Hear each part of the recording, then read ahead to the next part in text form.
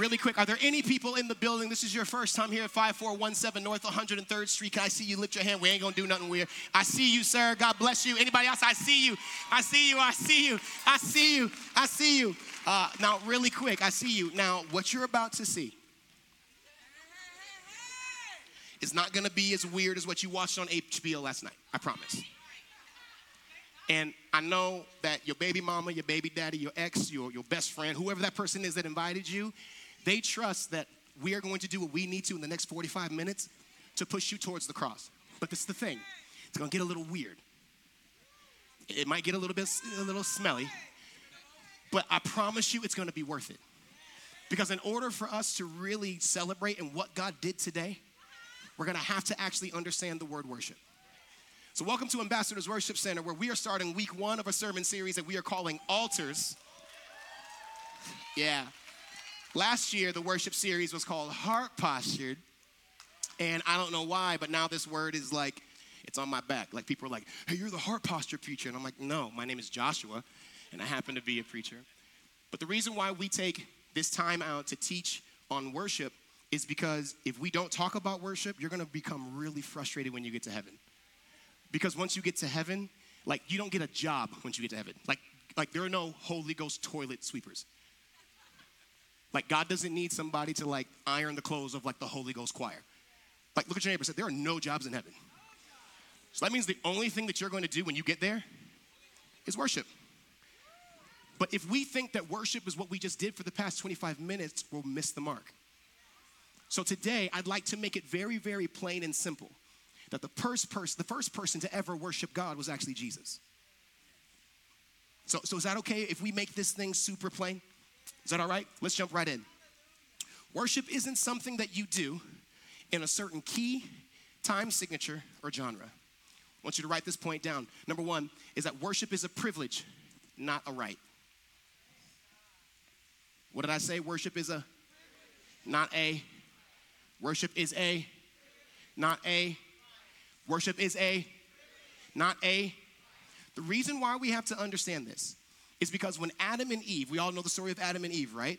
They were in the Garden of Eden. They had a relationship with God. God created them for the sole purpose of worshiping him through managing the garden, amen? Adam got purpose. Then after he figured out his purpose, God looked at Adam and said, what? It's not good for man to be, for him not to be.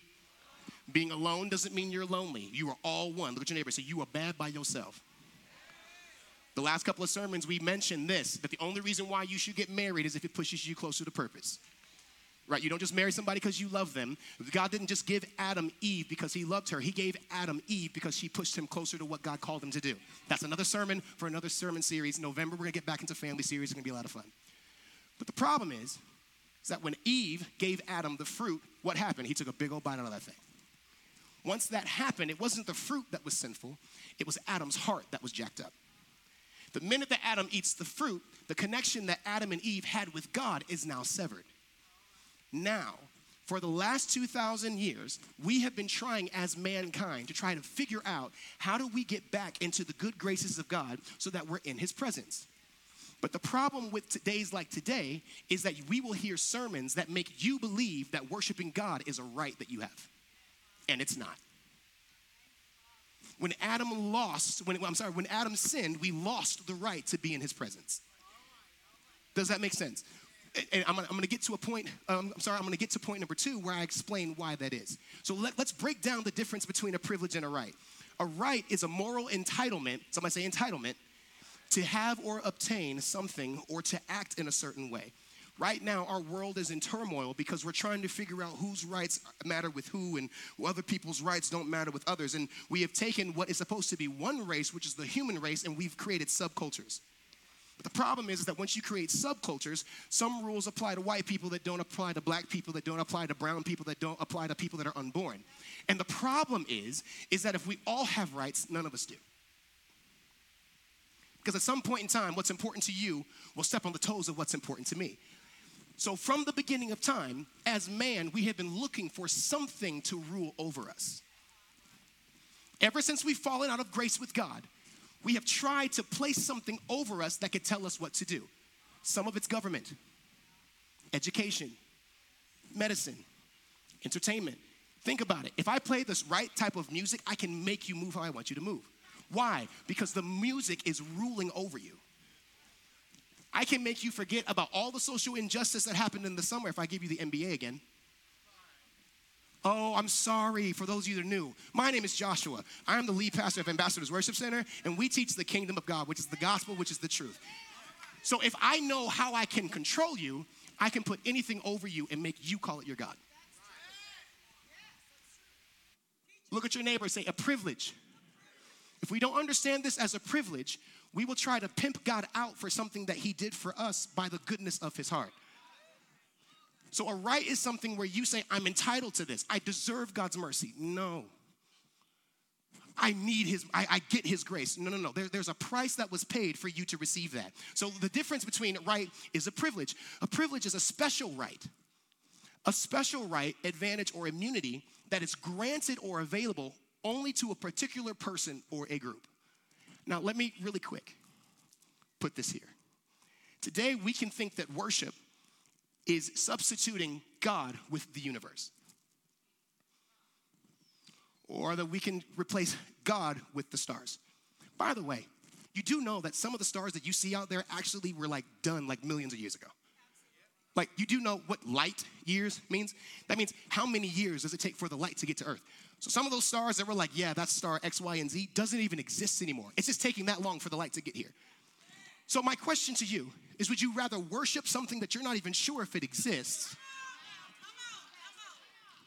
Or would you rather go through the necessary steps to give your heart to the person that created them? The Word of God is very, very simple. It says that God loves you more than anything else that he's ever created. But we will love other things more than the Creator. And then question why God isn't good in our lives. But in order to get the rights of God, we have to see him, somebody say correctly. Once Adam and Eve fell in the garden, our right to be in God's presence was forfeited. Worship defined. I want you to write this down because we are going to redefine what worship is. The reason why we have to redefine what worship is because we will think that it's our favorite Hillsong, Maverick City, or John P. Key song. But all of those are songs. They're not worship. Worship is the posture of your heart when you are communicating with God, which means that your heart, don't you have heart posture when you wash your dishes? Don't you have heart posture when you walk into the office? Don't you have heart posture as you're fathering your children, you're mothering your children, you're being a husband to your wife and vice versa? Therefore, write this down. Worship is everything you do. And I know that this is probably stepping on a couple of y'all's toes. Some of y'all might have been in the Sunshine Band or in YPWW, so you got to, maybe any culture folk in the room? You were part of you were part of the Easter program. Some of y'all are like, this isn't an Easter service. Why didn't the baby sing? The reason why we don't have an Easter service today is because people from our organization that gave their heart to the vision are serving your children this morning. Really quick, can we say thank you to every single person that gave their Resurrection Sunday to watch your snotty-nosed, mean, disrespect. I'm kidding. The lady back there's like, not my baby.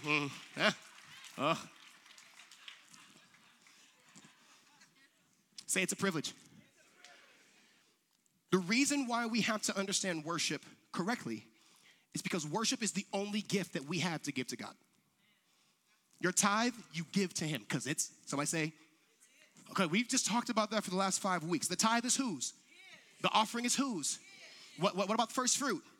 God expects that you follow the principle of giving me 10% of everything that you have. Then he also wants you to follow the principle of giving me what you want as far as your offering. Then first fruit if you want the rest. So look at your neighbor and say, all of it's his. The only thing that God cannot claim until you give it to him freely is your worship. That's the only thing that you can give to God. The only thing that matters to God in today's service is 2 parts. The worship that you give him and the people that will respond to this sermon today and getting reconnected with him. The sermon doesn't necessarily prick God's heart because look at your neighbor and say, he wrote it. God wants to hear something that he didn't write. He wants to hear the heart song in your heart that he didn't have to compose. So this is what worship is. I want you to write this down because we're going to be talking about this for a long period of time. Because look at your neighbor and say, AWC is a house of worship. Write this down, please. Worship defined is our love expressed to God in response to his love towards us. The reason why worship is so important is because there is a price for our privilege. The reason why you have to understand worship so much is because God is holy. Now, everybody's probably thinking like, when are we going to talk about the death and the resurrection of Jesus? We can't talk about what Jesus died for until we realize why he died. Look at your neighbor and say, God is holy. Since God is holy, that means that once Adam and Eve fell out of grace, they were automatically made unholy. Since God is holy, anything that is not holy cannot be in or around him. So what that means is that when Adam and Eve left out of the garden, they automatically cut their severance to God. You and I are, somebody say, unholy. We're unholy, which means that our worship doesn't get to God because he's holy. Let me break down what holy means. Holy basically means to be cut or set apart. We were created to worship God, but because of sin, it became very far away from him. These are the things I want you to write down. Being holy means that he is set apart, means that he is morally pure, and it means that he is unique. What did I say? It means that he is set apart, he is morally pure, he is unique. Come on, be a good class. One more time. He is set apart, he is unique. Isaiah 57:15 says, the high and lofty one who lives in eternity, the Holy One, says this, I live in the, somebody say, high and holy place. God is set apart, which means that he is transcendent. There is nobody higher than God. There is no other option other than God. There is no other opinion other than God. Look at your neighbor and say, transcendent. You cannot bring God down to your level and try to explain to him why sin makes sense. He is transcendent. His ways are higher than ours. His ways are better than ours. God sits high and he looks, somebody say transcendent. That means that he's above us, he's better than us, he's set apart from us, and that's actually great because you can't rule somebody that you're in the same playing field with. So you need God to be better than you. We need him to be smarter than us. We need him to be wiser than us. Why would we worship somebody that's just as smart as us? But we do it all the time. It's called your boss. For us young people, it's your spouse. You waited so long to get married and now you worship the person that God gave you. So we can put, oh, y'all got real quiet. You sitting next to her humbug. Oh, no, don't leave. No, bruh. And now we can begin to worship a thing that God gave us. That's what we call an idol, but tune into week 3. We're going to get into that in just a second. Somebody say morally pure. Numbers 23:19. It says, God is not a man. Somebody say, God is not a man. Say, not a man. God say, not a man. Say, not a man. Say, not a man. God is not like you and I. He sent his son to take flesh and bone, but he became human, but he wasn't human. He was all God and all man. God is not a man that he does not lie, so he does not lie. He is not human, so he does not change his mind. Has he ever spoken and failed to act? Somebody say morally pure. Morally pure means that he will never change, he's more stable than we are, and he cannot sin against or lie to anybody else. God doesn't think. Like God, Chad, doesn't like walk around and be like, man, you know what I was thinking today? No, because he knows everything. God doesn't go like, man, that's crazy, Pastor. Like, you know what just done? Like, no, he doesn't have aha moments. God is knowledge. He is morally pure. There is nothing that we can do to bend God in a way to make what we're doing okay with him. Look at your neighbor and say, he doesn't move. Next, somebody say, God is unique. Exodus 3:14. It says, and God said unto Moses, this is my favorite one. Somebody say, I am. No. Come on. Get your Mufasa voice right. All the men said, I am. Ooh. Your wife just said, oh my God, he is. Say, I am that I am. She's waiting for that second part, bro. Say, I am that I am. Somebody say, God is unique. The reason why God can say I am that I am is because God was not created. God has no origin story. He's not like a Marvel movie, and that's when he became evil. No. God doesn't exist. Somebody say he is. And since he is, that means that God is like no other person. So since God is set apart, he's away from us. And since he's morally pure, and since he's unique, that means that he demands worship. Is this making sense this morning? We're going to get to the cross, but the cross means nothing if we don't understand God. If Adam and Eve would have never fell, we would have never had a resurrection to worship. Okay, Jesus came to earth because we messed up. Just so you understand, like God didn't have it in his original plan for Jesus coming to earth. Look at your neighbor and say, we messed up.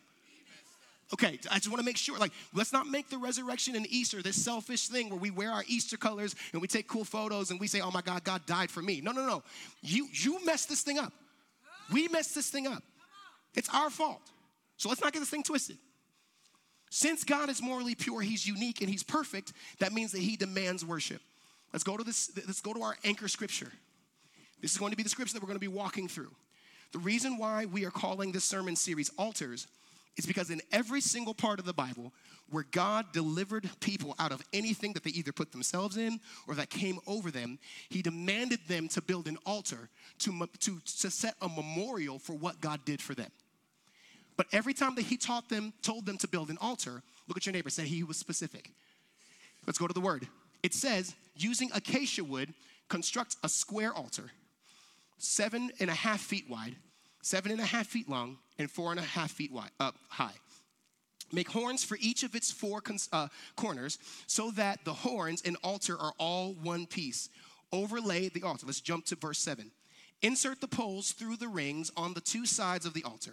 The altar must be hollow, made from planks. Everybody read this part with me, please.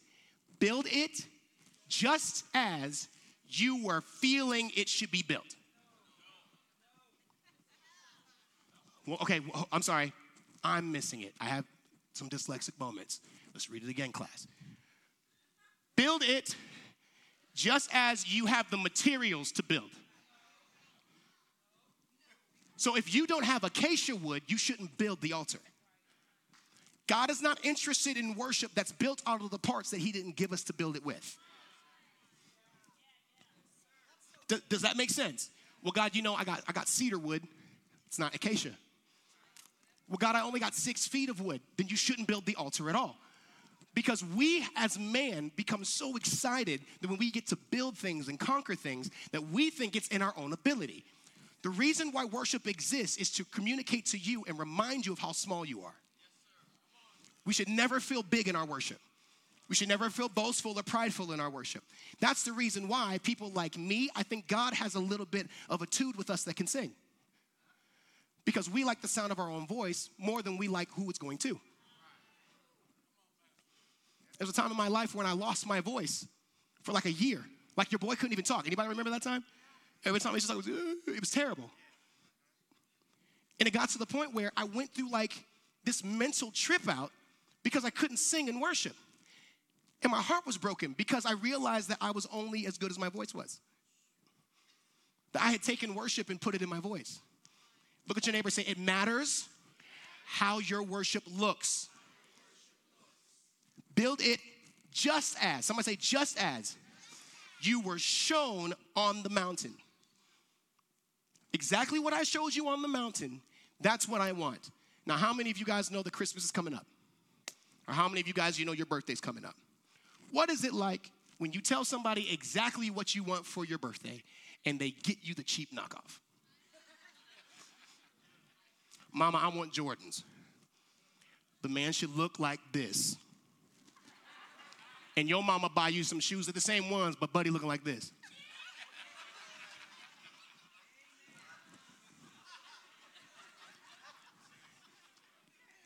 You're going to be a little bit frustrated.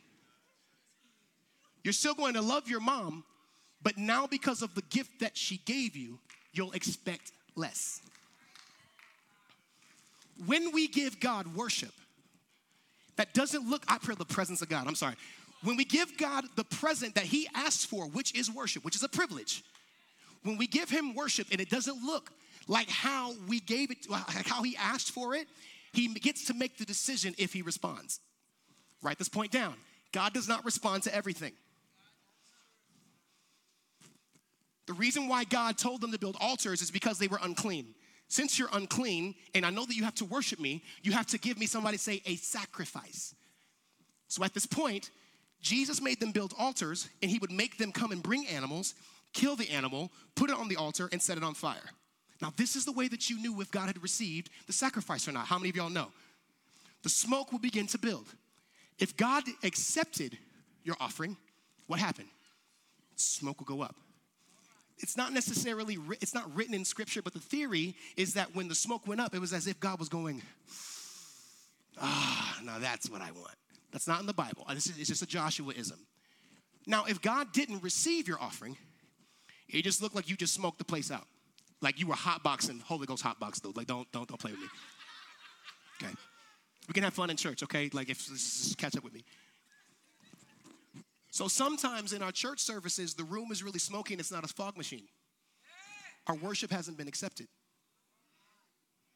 But the sound was immaculate. Y'all heard Joe today? I mean, that man was going crazy. But that's not worship if your heart posture is wrong. Somebody say, build it how he told you. But the problem with man is that we'll just build an altar out of anything. Write this point down. We're all worshiping at the altar of something.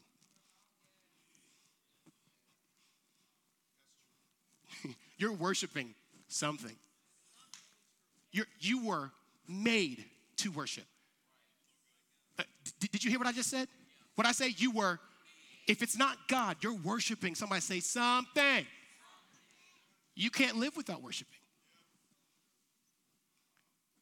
There's a neighbor in our neighborhood. There's a person in our neighborhood right now. I promise you, he's polishing his red Chevy right now. Clockwork. I'll be watching him. It'd be cold outside, washing the Chevy, right? Now, I don't know you, bro. If you're watching this morning, please don't egg my house. I'm just using you as an example. You live too close to me. I'm a pastor. I'll be watching. You're going to end up in my sermon. But what if you gave your all to God as often as you checked Instagram? What if we worship God as much as we thought about the past relationship that didn't work out, but we're still so tight to it? This side of the room. It's always this side. Like they be, I'm gonna talk to y'all. Look at your neighbor and say, we're all worshiping something. Worship is such a foundational part of our being that we unknowingly set up altars to things that have no power. The only person that has power once you worship it to give you, that's real power. And this is how you know when it's real power. When it brings no sorrow and it only brings joy. So people say that money isn't powerful. Oh, it's powerful. But it doesn't have the ability to bring you joy. People say it all the time. Like, money doesn't buy happiness. You ain't never been on a trip then. You ain't never put your feet in sand that's 90 degrees. Like, you've never just like gone like ding, ding, ding, and been like, I want my crumpets and tea. Like, you feel happy, not because of the money, but because God gave you the ability to get the money to go on the trip. Like, God always wants to make sure that you are reminded in everything that you do, none of those things have the power to save your life. But some of us are worshiping all types of different things, like addiction. And based off of this thing, we will worship. Hey, what's good, bro? All good. Hey, last week went crazy. It's nuts. That's my guy, Jeff. Don't worry about it. You know what I'm saying? I hang out with him Friday through Saturday, and then I come get right so I can serve right on Sunday morning. You feel me? No big deal. Then I watch your kids with Hennessy on my mouth, but it's no big deal. I pop a couple minutes, good to go. Oh, now you feel some type of way because we're talking about the children, y'all. But we worship this. And as long as there's an equal supply, pills, alcohol, but it's not always pills of alcohol. Some of us are addicted just being rude. You see the people that are laughing the hardest, it's them. Some of us are addicted to being prideful. Some of us are addicted to how what we have makes us look.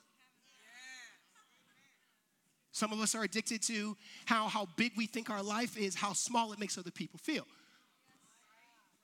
But if it's not your addiction, then it's your lifestyle.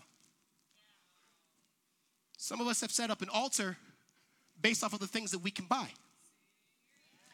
And you only see me through the money that I have. So now, my entire life is built off of hustling to get the bag. But you can't throw it all out. Remember, this is your altar. You got to keep some of it. Like, go ahead. This is mine now. Go ahead. No. You good, sis. Go ahead. And now, I worship God through my money, not with it.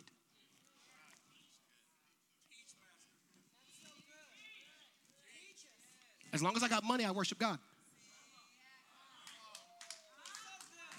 As long as I got my bread, oh, we balling out, baby.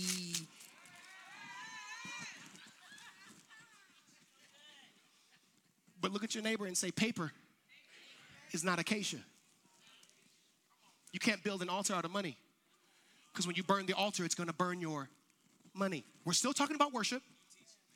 We haven't even got to the resurrection yet. Like, I just want to make sure, like Easter eggs, there's no such thing as an Easter bunny. I'm sorry for your children, but I cannot sit around and allow children to go Easter egg hunting when Jesus died for you.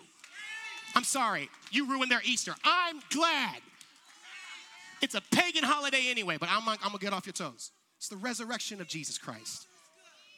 Ain't no egg, ain't no bunny rabbit. Somebody say Jesus. You can walk away if you want to. This church is going to be this way. You feel me? Sometimes we can set an altar with our time. You know that person. Their schedule is the most holy thing in their life. Always got to be somewhere. And now, excuse me, ma'am, just one for a second. They're watching.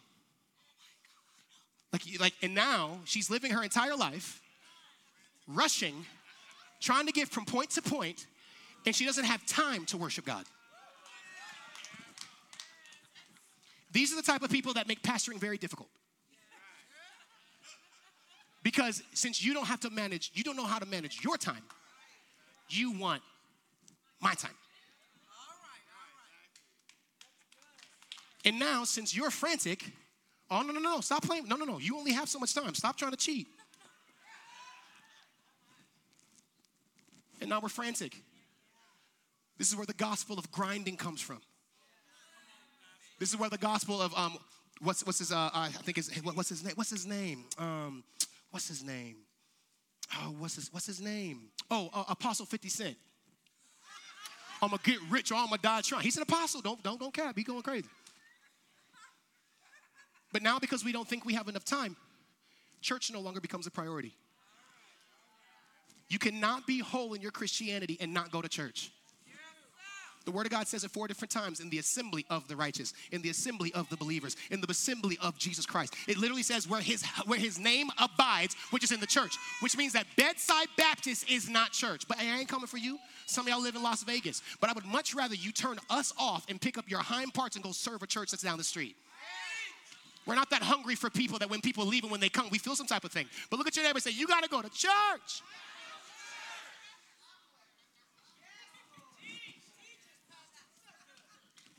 We're still talking about the resurrection.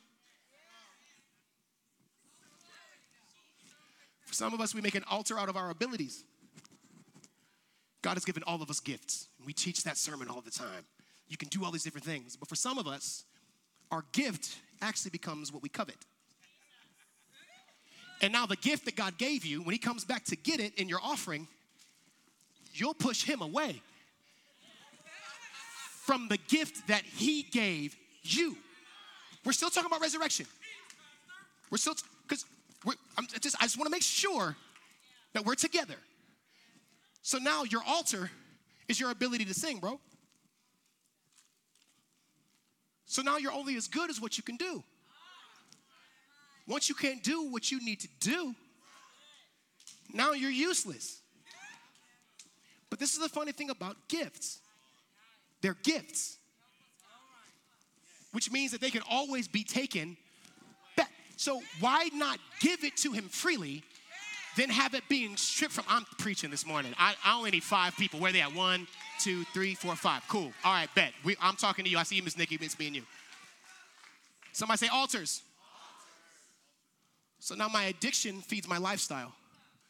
My lifestyle takes time out of what I do, and it's still going, don't cheat. And now my time now tries to feed my ability.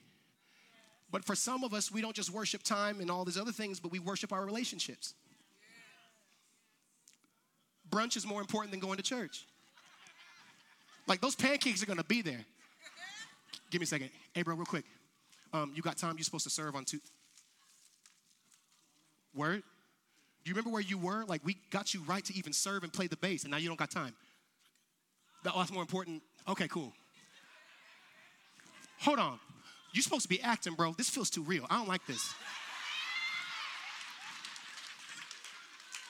We're still talking about resurrection. Because there were some people that were too busy to see Jesus get crucified. Like, don't think that everybody showed up to watch him get killed. There were some people that were just thinking, Jesus, who? No big deal. Like, I got to make sure that I got my unleavened bread and we got to take communion. So we can take something that's supposed to be sanctified and turn it into a religious act that we no longer know why we're doing it. The people that he's talking to on the phone became attractive to him because of what the work God did in his life. The only reason why you're on the phone with those people is because he's not. But you were a whole addict before, or you loved money. But now the people that are on the phone are free people. But then if your worship is jacked up, it's almost impossible to befriend holy people. And the world will make you think that since unholy people don't want to hang out with you, they think they're better than me. No, they just remember what brought you together. It was your worship.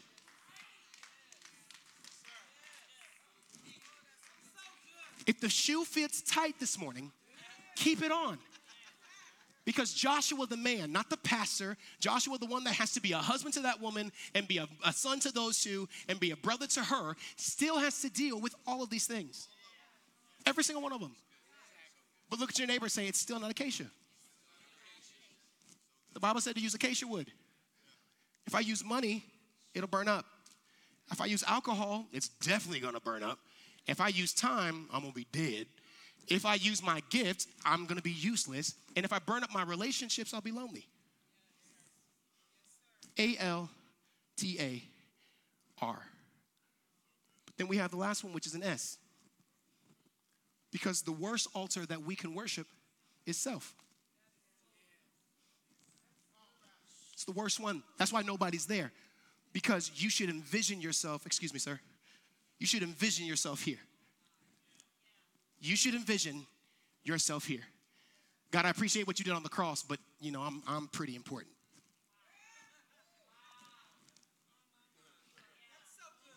And we will have religious martyrdom that our lifestyle is now too big and too tight to fit God in.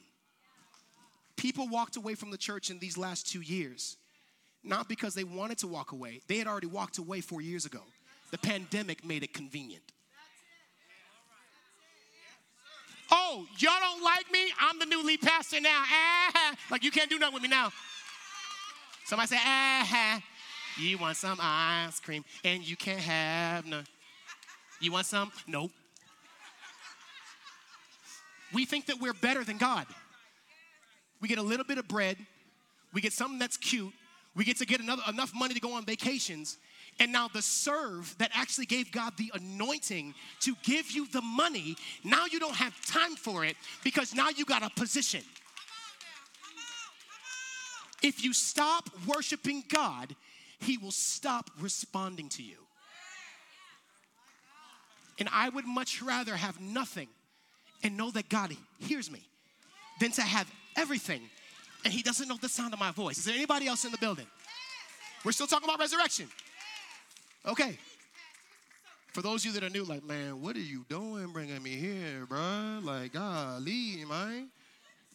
Boy, ain't no way. Thank you.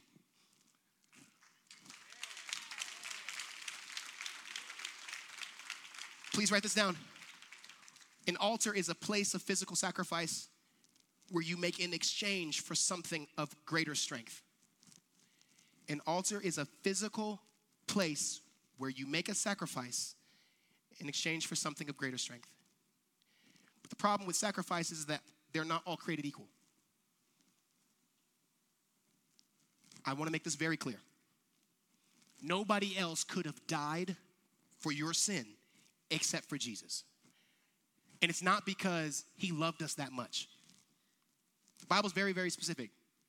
It says, for God so loved mankind that he gave his only begotten son. For God so loved the world that he gave his only begotten son. God needed worship so much that he was willing to look past your sin to send his son to die just so that he could get worship again. The death, sacrifice, and crucifixion and raising of Jesus wasn't for your sins only. It was a byproduct. God needed worship from you because you were the only thing that he created that he actually breathed his life into. God can only receive worship from himself. Therefore, animals don't go to heaven. I'm sorry, Rufus, your dog that died in 96, he's gone. You're not gonna open up the pearly gates and look, no, he's not gonna show up. All dogs go to heaven is a lie. Trees don't go to heaven. Souls go to heaven.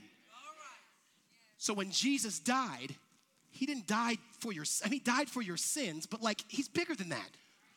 Why would God release himself to die for something that he knew we were going to make the decision to run with after he died? When Jesus died on the cross, it didn't save anybody. It gave us the option to be saved. And people are still making the option not to be saved. So God loved worship so much because he built the worlds to worship him. The kingdom is like this. God loved worship so much that he created a world of worship called the Entertainment Mountain. It's a world. God loved medicine so much that he made the Medicinal Mountain. Do you know that it's worship when somebody places a heart out of somebody and puts it in somebody else? That's worship to God. He created another world called family. That when you do right by your husband or wife, even though they're justified, I've only been married for 2 years, but I'm just telling you, sometimes she's justified to throw me out. Ain't gonna cap. But when my wife makes the decision to love me in spite of what I've done, it's worship to him. So God, somebody say desires worship. But the only place that God actually wants worship from is from you.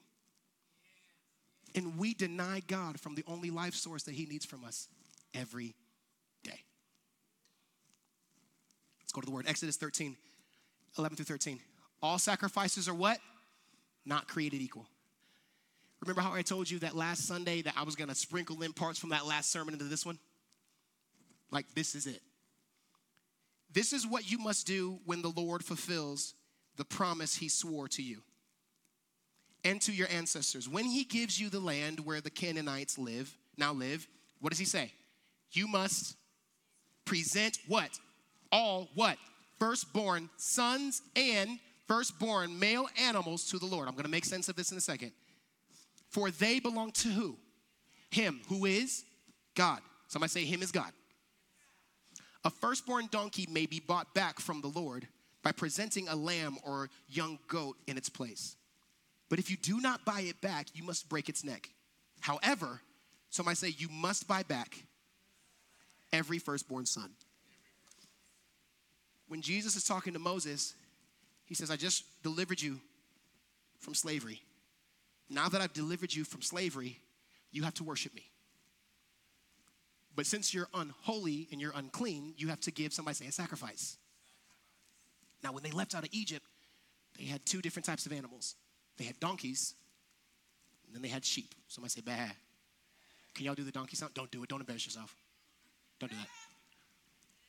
Donkeys, lambs.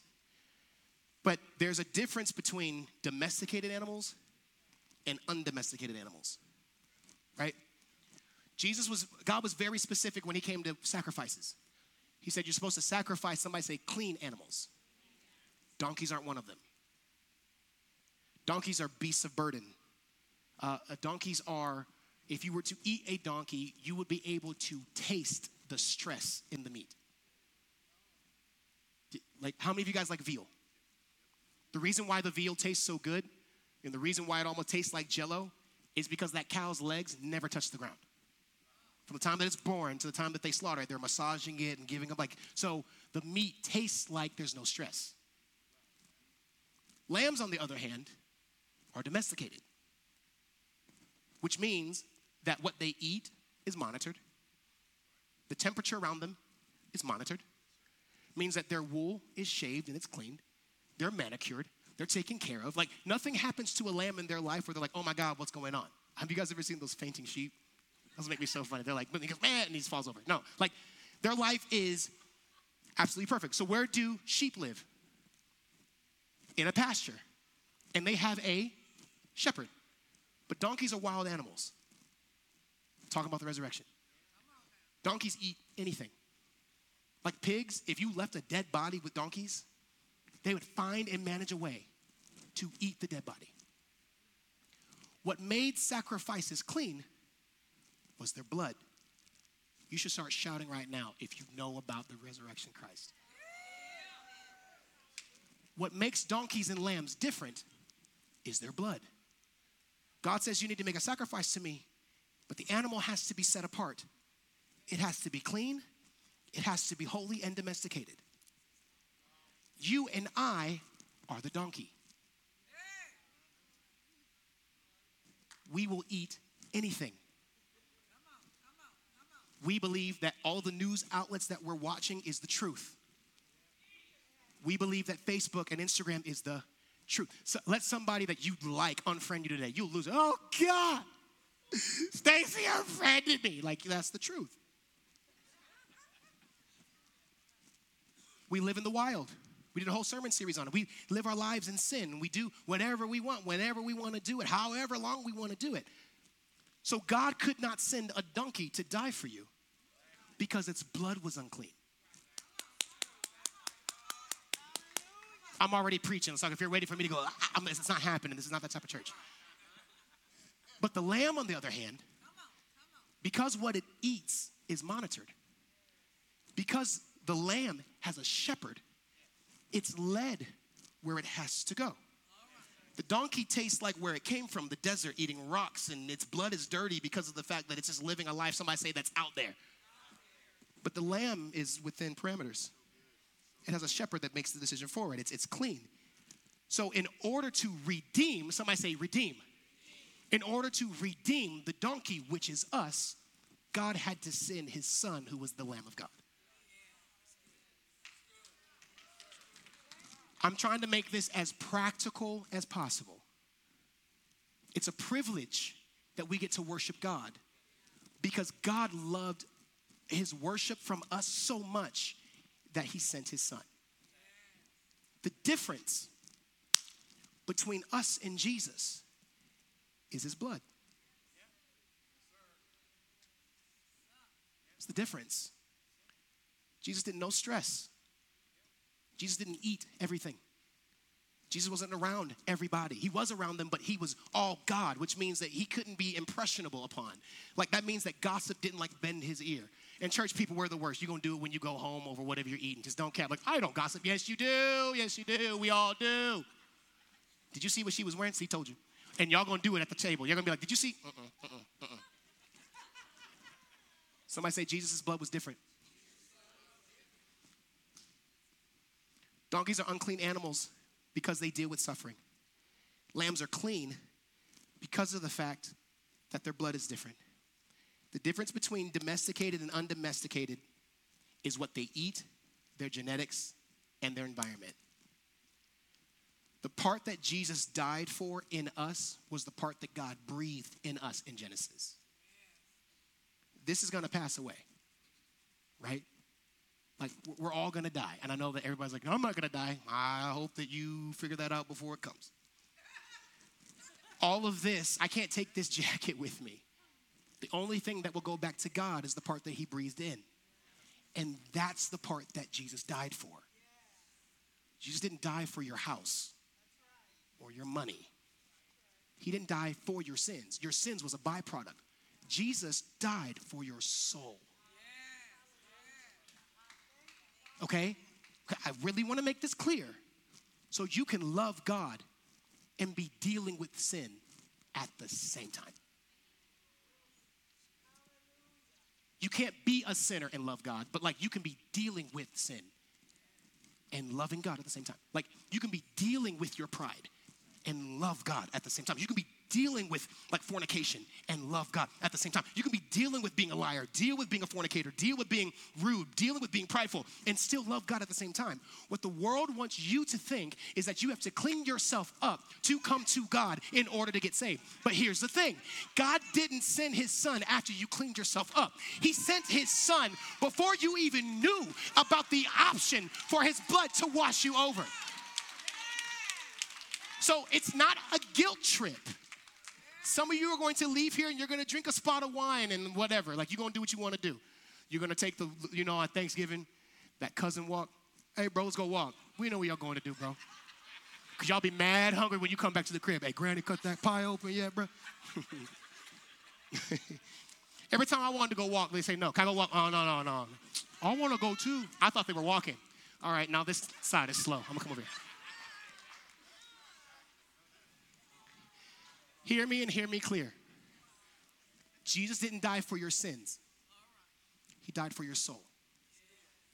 So Pastor Joshua was saying that sins don't matter. No. Sin is a problem. But God's bigger than sin. I say that when they whipped him, that it took flesh with him. When they hit him, it got stuck, and he ripped it out. You think he did that for sin? I said they put a crown of thorns. They didn't place it on his head. They hammered that thing into his brain. It said that it pierced his skull. You think he did that because you have an addiction to pornography? That's it? For God hated pornography so much, he said, no. God sent Jesus because the only thing that he needs back from you is the only thing that he breathed in you, which is himself. Because of, I'm sorry, I feel the presence of God. Because of what God did for you by sending Jesus, now we have the opportunity to be holy again. Therefore, some of you are going to make a decision today that's actually going to be the first time that you've actually worshiped correctly. Because now when you give your heart to Christ, you're worshiping God for what Jesus did on the cross for your soul, not your sin. Is this making sense? Is this making it plain? Let me end this thing so y'all can get home. Jesus used what was unclean as a vehicle to redeem you. Let me break this down for you. Write this point down. What was permanent became our platform. The foundation of all worship is based on the initial love God had for man. The issue that they didn't understand is that once they put Jesus in the tomb, once they put him in the earth, he became the foundation for every altar that was ever built. Jesus had to die because worship, the altar of worship, can't be built on rocks. It can't be built on wood. It can't be built on how good we are. The only foundation that your altar should be built on is on Jesus' sacrifice. Anything else wouldn't work. Somebody say it's not acacia. Y'all gonna be saying that all week. Your son's gonna be like, it's not acacia. Mark 11, 1-3. As Jesus and his disciples approached Jerusalem, they came to the towns of Bethphage and Bethany on the Mount of Olives. Jesus sent two of them on ahead, go into that village over there, he said, he told them. Read this with me, please. And it says, as soon as you enter it, you will see a young, unclean, undomesticated, unholy animal tied there that no one has ever ridden. Untie it and bring it here. Palm Sunday was last week. It says that Jesus rode a donkey, and blessed is he that comes in the name of the Lord, right? Like they had palms and like, oh my God, like Hosanna, Hosanna, right? Cool. But the funny thing is that Jesus decided to ride a donkey. Why didn't he ride a horse? Pastor Martin told me that kings used to ride mules, which is a breed between horse and donkey, and it's really, really strong. But why did Jesus decide to ride a mule? Maybe it was to symbolize that what was unclean, what was broken and bleeding, what smells bad, what you think should not be touched. Remember, the donkey was unwritten because if it's domesticated, if it's unholy, the Jews didn't touch it. But Jesus says, I'm so bad. What you say is untouchable.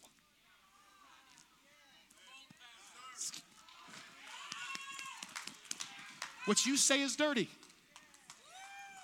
What you say is filthy. What you say is unsalvageable. I'm not only going to redeem it, but I'm going to use it as the vehicle to take me from where I am to free the donkey.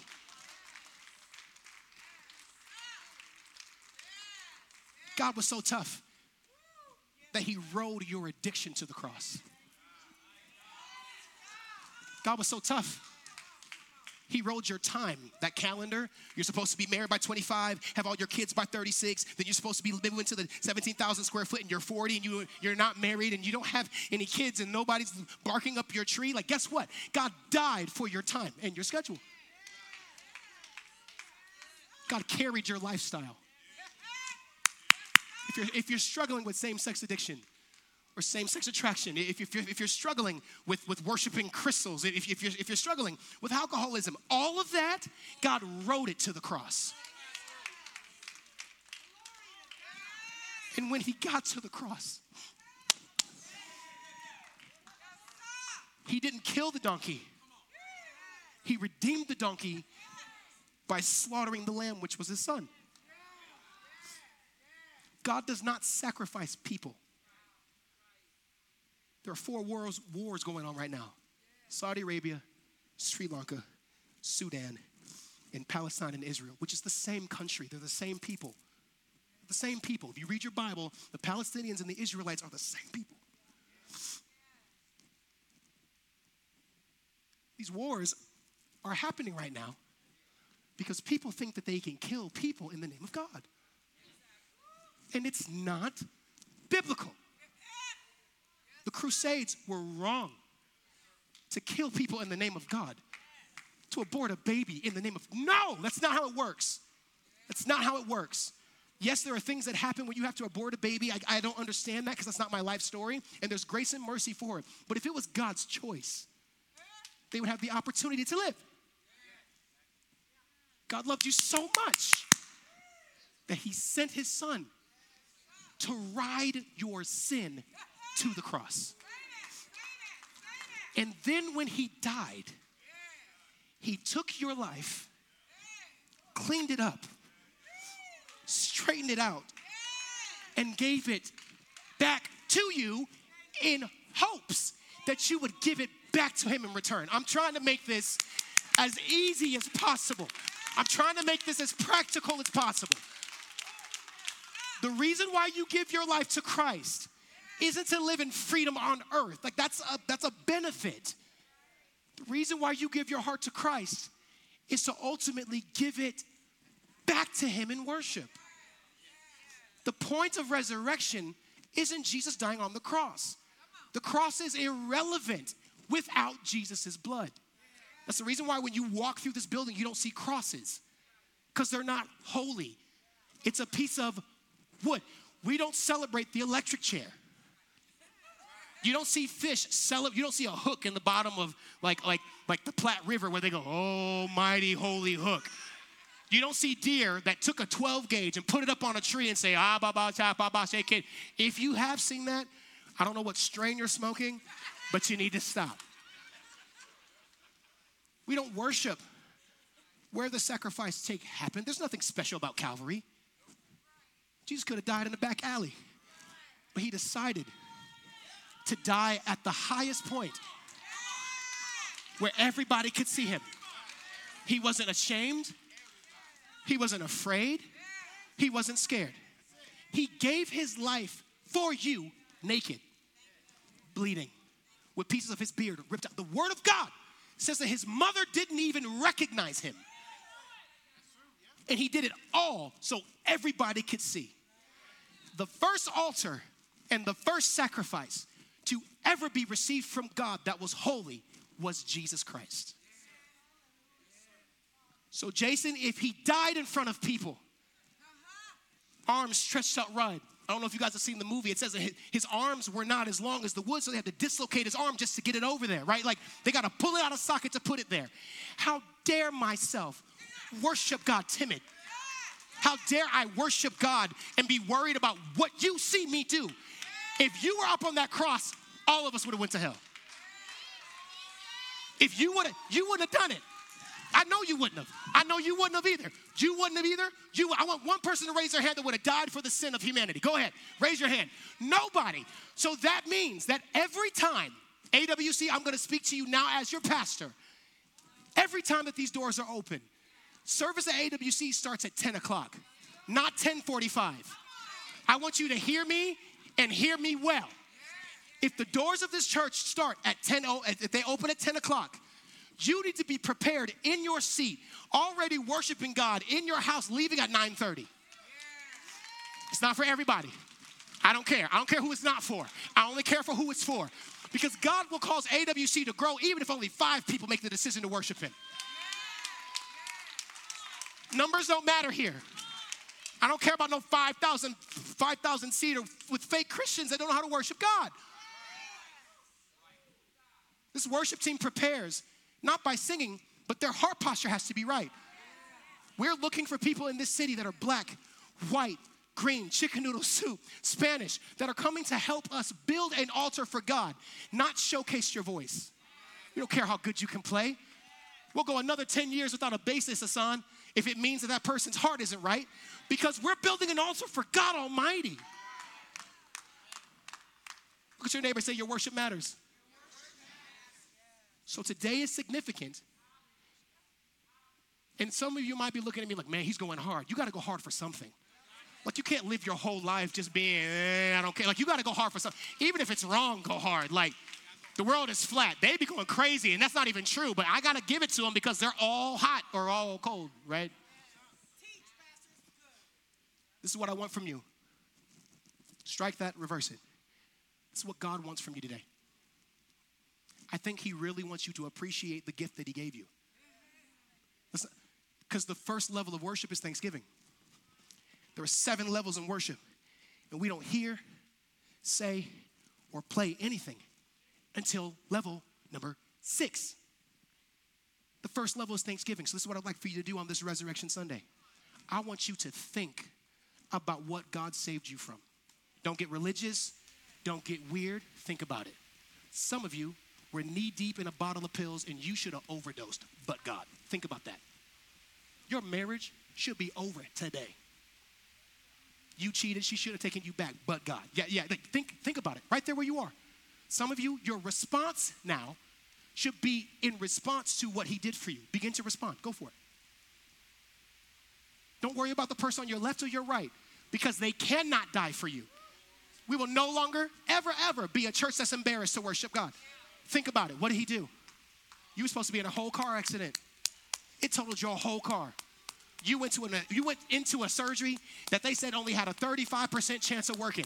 But God, you had cancer in your body and you're healed. The doctor didn't know what to do. But God, come on, church. Come on, those of you that are watching online, I don't care if you're serving, drop what you're doing. I don't care about sound. I don't care about no camera. Think him. God, you used to be addicted to a whole phone, to a whole computer screen. A website used to rule your life, sir. But God, come on, right there. Come on.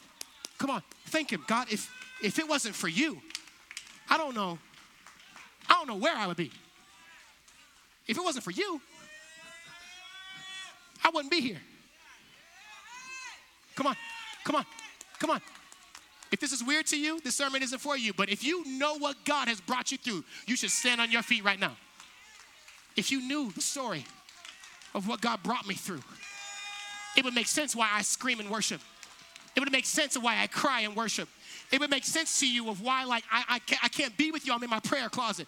Worship God from what he took you out of. This is worship, AWC. Go for it. We don't need no music. Go for it. Musicians, y'all should do it too. Thank you, God. Thank you. We haven't even got to thanking God for his son yet. Just thank him for what he did for you. Thank you. If you think long enough, you should find one thing. Some of you should have been aborted but God. Some of you, your family shouldn't have made it from the country that they were fleeing because they were refugees, but God. Somebody scream, but God. This is the meaning of resurrection. It's not about your sin. It's not about you. It's about him.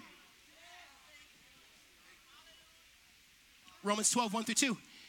And so, dear brothers and sisters, I plead with you to give your bodies to God because of all he has done for you. Let them be a living and holy sacrifice, the kind that he will find acceptable. This is truly the way to worship him.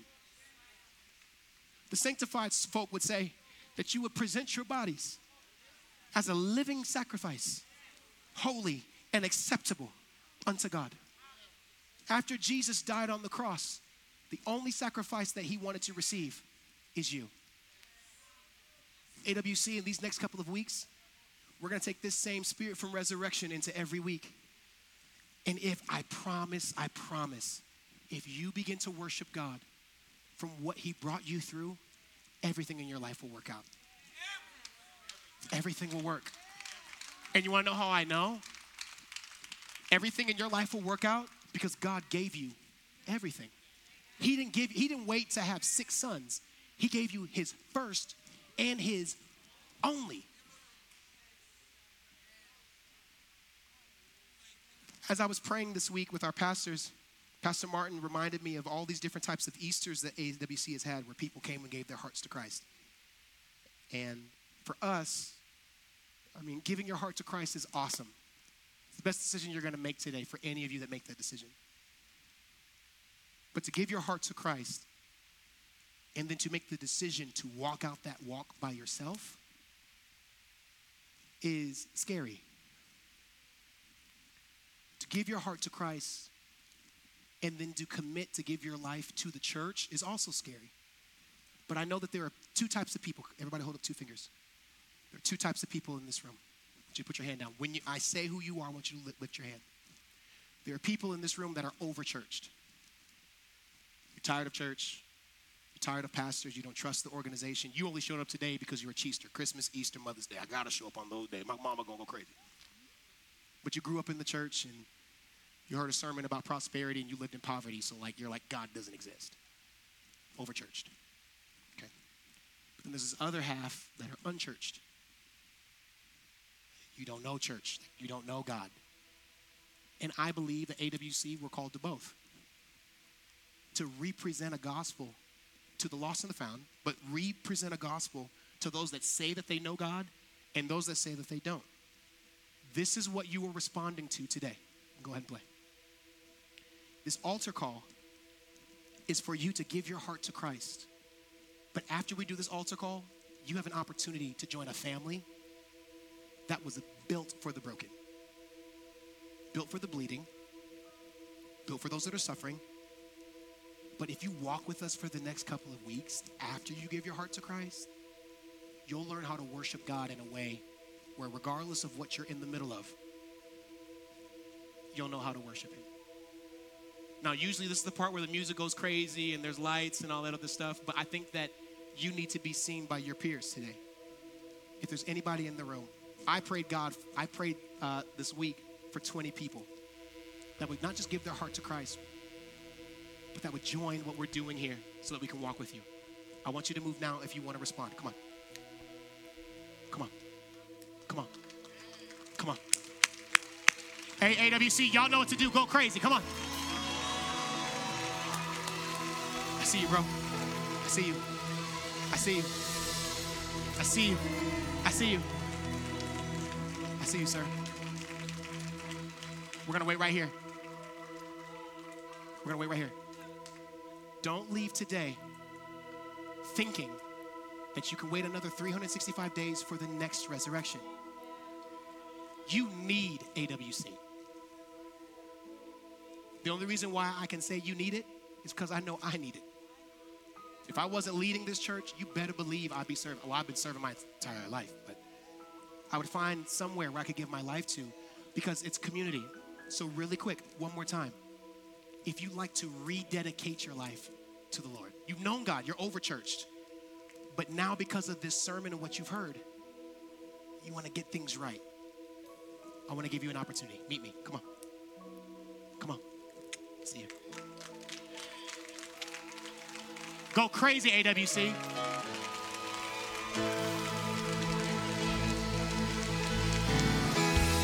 Yeah. Yeah, we see you. Yeah, we see you. Hey, you clean, dog.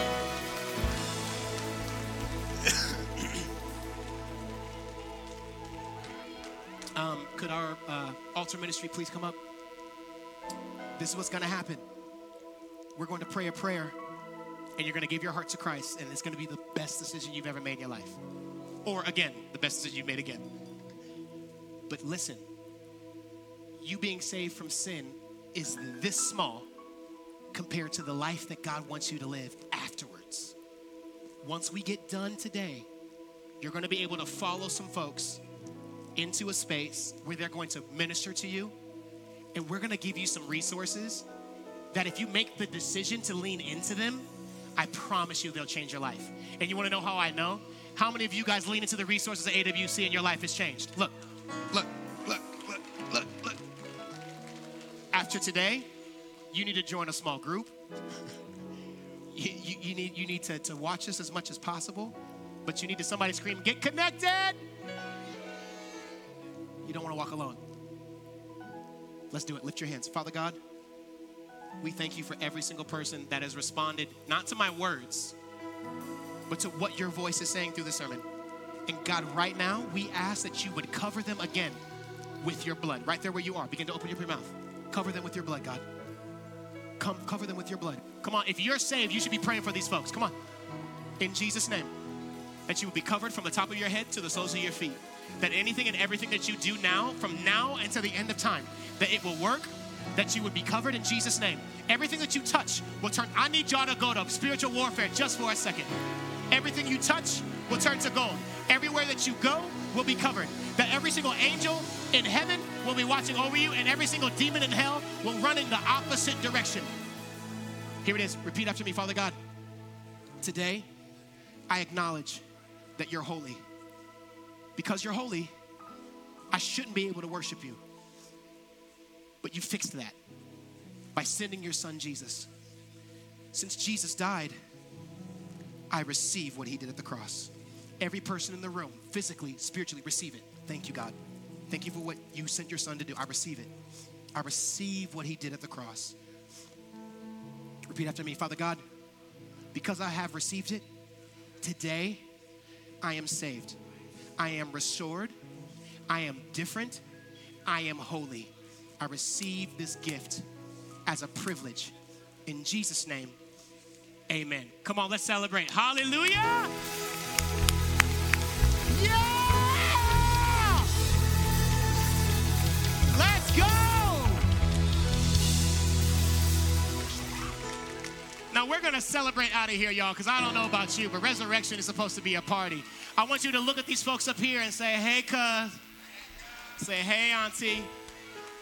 This is your new family. Can you receive them really quick? Congratulations, everyone.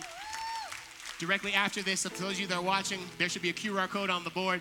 We want you to take a snap photo of it. We want to know more about you, but we also want you to know more about us. Did anybody have fun this morning? Anybody happy you came to AWC this morning? Come on, let me release you. Father God, we thank you so much for everything that you're doing in our lives. God, we mostly thank you for sending your son, not to die for our sin, but to die for our soul. Because of that, God, you are resurrecting each and every one of us. God, protect your people as they go from this place and as they come back to this place. In Jesus' name, everybody said...